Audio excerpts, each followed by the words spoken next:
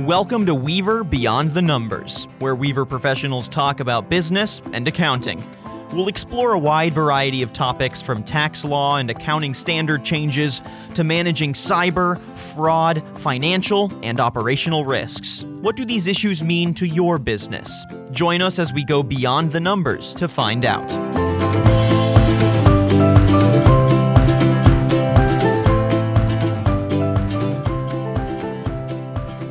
Welcome to Weaver Beyond the Numbers Real Estate Edition with Howard and Rob. We talk about real estate industry trends, emerging issues, lots of news. We are where real estate happens. I'm Rob Nowak, as always. I'm joined by my partner, Howard Altschuler. Today, we're going to talk about what many are saying is that work from home is here to stay.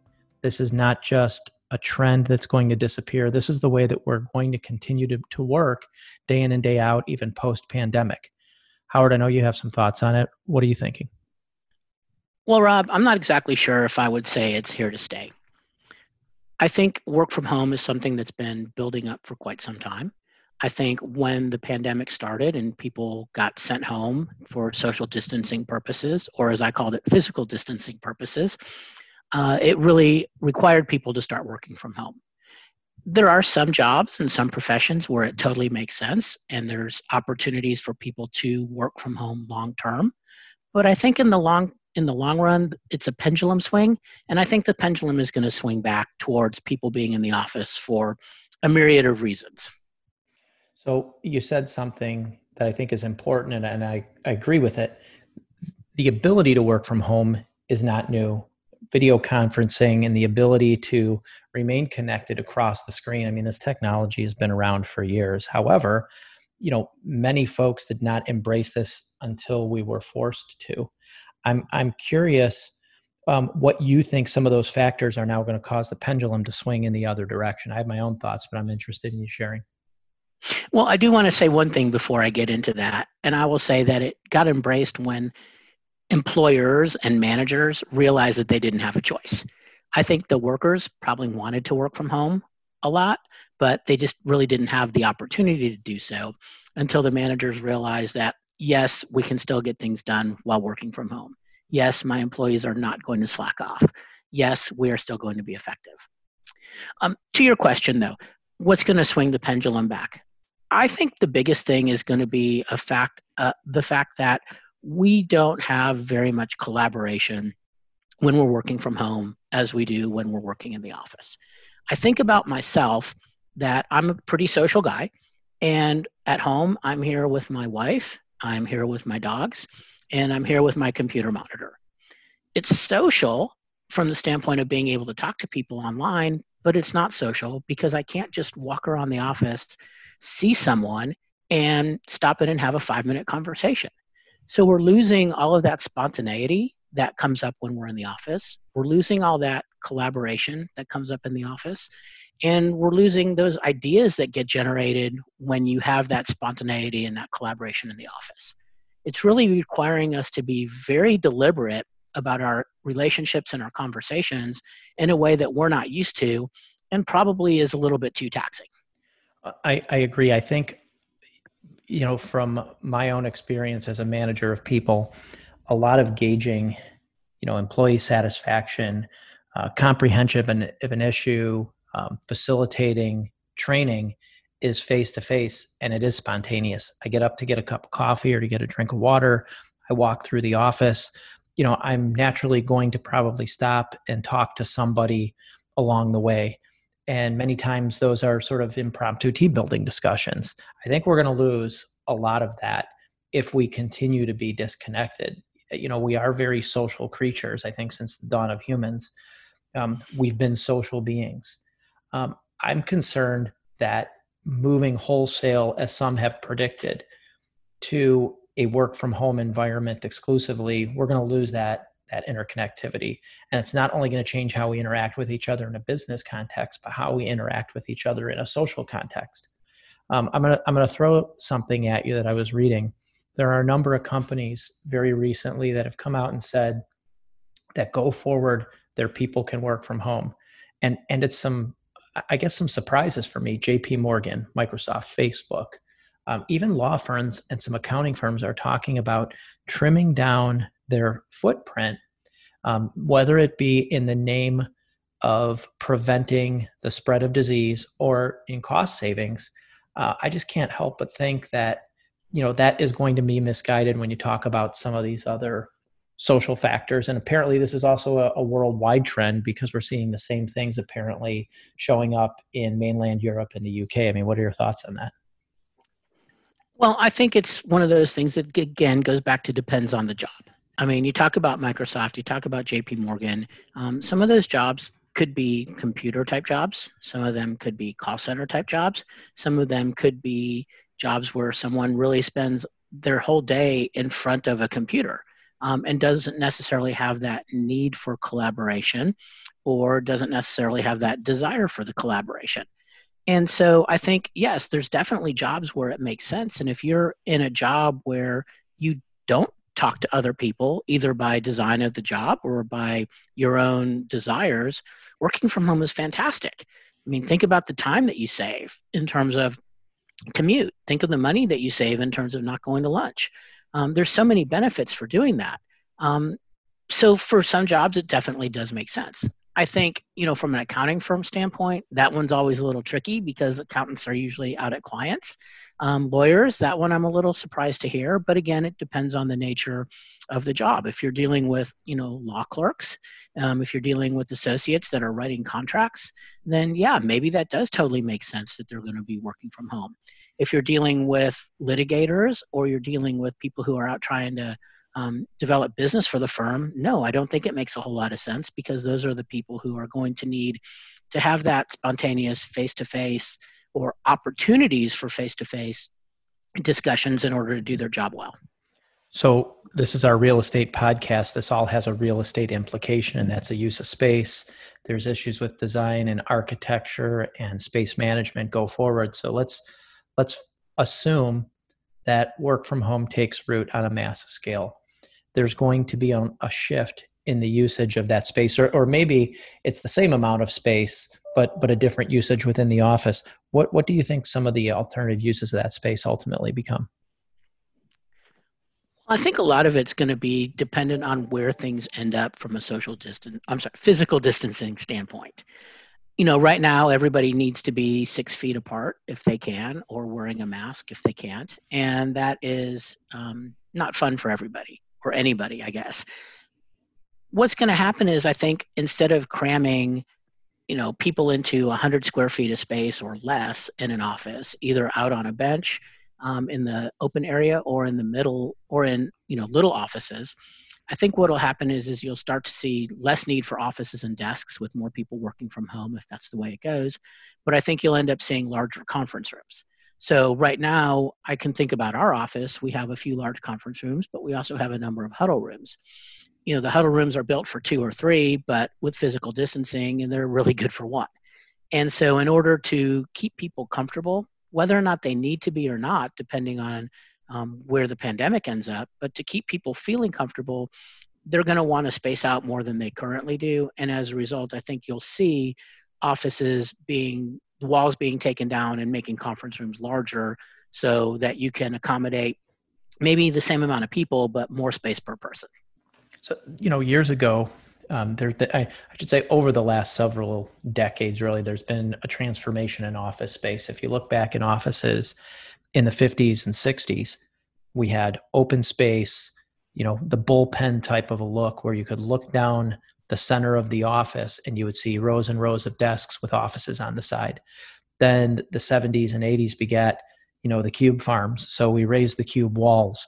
We didn't have as many transparent partitions, but we had, felt or, hard walls to create a sense of your own space. In the 2000s, the walls came down again, and we went back to open concept floor plans, glass doors on offices to create more of an open feel. What do you think if instead of, more open space in terms of conference rooms, those cube walls just grow taller again? And instead of being solid walls, now you have transparent shields around you, so you can still fit the same number of people within the space. They each have their own self-contained space, but now it's a little bit more transparent so we can maintain that open feeling. Any thoughts about that? It's funny, as you were saying that, I was thinking about why. Why did we have open spaces in the 70s and more closed up spaces in the 80s and maybe back to more open spaces in the 90s and the 2000s, et cetera? How much of this is driven by cost and how many people can you put in? Also, how much of it is driven by generational differences? Thinking about, me growing up in the 80s in high school and 90s starting to work, it was very much a, kind of a power agreed. I want to be successful at work no matter what. And it's like, I want some type of status, so to speak, which if I couldn't have an office, at least I had a cube that looked kind of like an office. But then you start getting into the current times where people are more into working collaboratively, where people are used to being connected all the time. And just the current culture may be what's driving the changes to cubes and open spaces just as much as a cost consideration. So I think we really need to be looking at that in the lens of costs and safety, but also in terms of, the next generation coming up. What's the best way that those folks work? And what would be the best way to have an office set up for them? And for all we know, it may be they prefer working at home and you're not going to have anything. But I think ultimately you will find that, again, people being social creatures are going to want to be together. Okay, so doomsday question. There's a glut of office space because everyone's working from home. They're not increasing or maintaining the footprint with large spaces. We're literally sending the staff home and maintaining a very, very small office presence. Now we have a glut of office properties. What's the best alternative use of office properties in your opinion in the new world? That's a really good question. Personally, I'm going to kind of cut that one off at the pass a little bit because I'm not necessarily sure there is going to be a big glut of new properties. I think, yes, the work from home will require a reduction in the amount of space that any particular companies need. I think, yes, the need for more physical distancing will increase the amount of space that companies need, and probably those two are going to offset to some extent, and my guess would be probably towards a little bit less space. But I think what we're forgetting about is through this pandemic and everything that's happened, the only word I can use that really can begin to describe everything is disruption. This has been the most disruptive event that I could ever think of. And I'm sure a lot of other people can ever think of. And maybe because I've been disrupted to a great extent from it. But there have got to be, or I believe there are so many people out there who are either having been disrupted, either frustrated or opportunistic, or have a lot of time to think because they're not on the road and they're not commuting and doing all that. And going through their minds is, I can do X better. And I think what's going to happen is when this is all said and done and things get back to normal or whatever normal is, people who feel like I can do X better are going to try to do X better. And what's going to happen is they're going to start their own companies to do what they think they can do. And a lot of those companies are going to be successful. And a lot of those companies, as they become successful, are going to need office space because they're going to have workers and they're going to probably be the types of companies where people are collaborative and people are coming up with ideas and thinking about new ways of doing things. So I think if you look at things in the long run, and real estate is always good in the long run, if you look at things in the long run, office space is not dead. I don't see your doomsday scenario happening, at least not from the longer term perspective. So we've been talking about how this pandemic has affected, and let's say will continue to affect office space, but we take folks out of the office, they work from home. You and I are both sitting in home offices right now as we record this. Some homes are set up very well for working remote, dedicated space, in other words. I think multifamily apartments, condos, even some single family homes that are older are not set up as well for a work from home situation. So I have to naturally think that there's going to be some changes go forward in architecture as it not only relates to the commercial, I should say to the office space aspect of this, but also to the home multifamily type design where we're going to have some more dedicated workspaces. better connectivity. Wi-Fi was, largely preferable in homes to avoid hardwired Ethernet connections. Well, now we're finding out as we're on Zoom and Skype and folks around us are streaming, we prefer hardwired connections to Wi-Fi. What are your thoughts about that?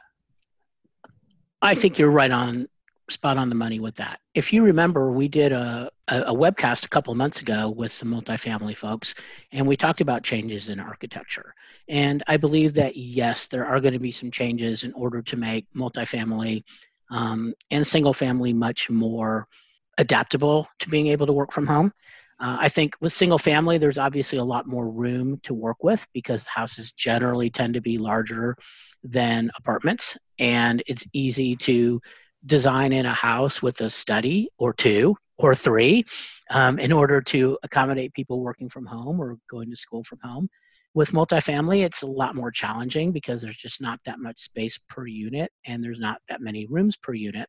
But architects are really good at coming up with some innovative ideas.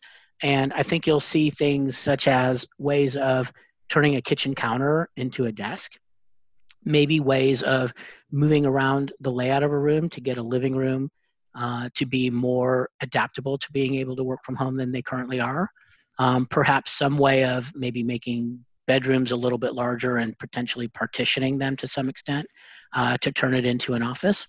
And then let's also not forget, especially once we get to where we can be closer together, common areas within apartments.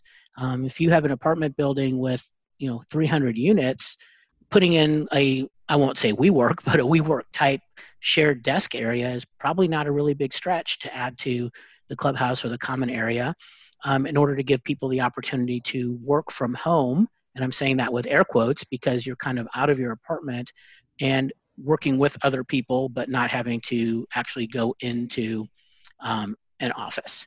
And I think that could be an amenity that will sell.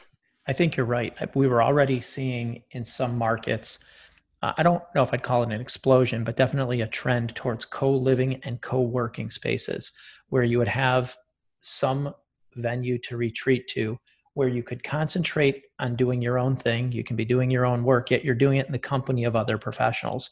And one of the upsides to that is it naturally creates a little professional networking. On a home builder or a condo developer, I see some upside as well. There are some premium options, which I think you're going to start to see be built into floor plans. As you had mentioned, convertible spaces where a kitchen is converting into an office or a bedroom is converting more readily into a study, enhancements in technology, enhancements in connectivity.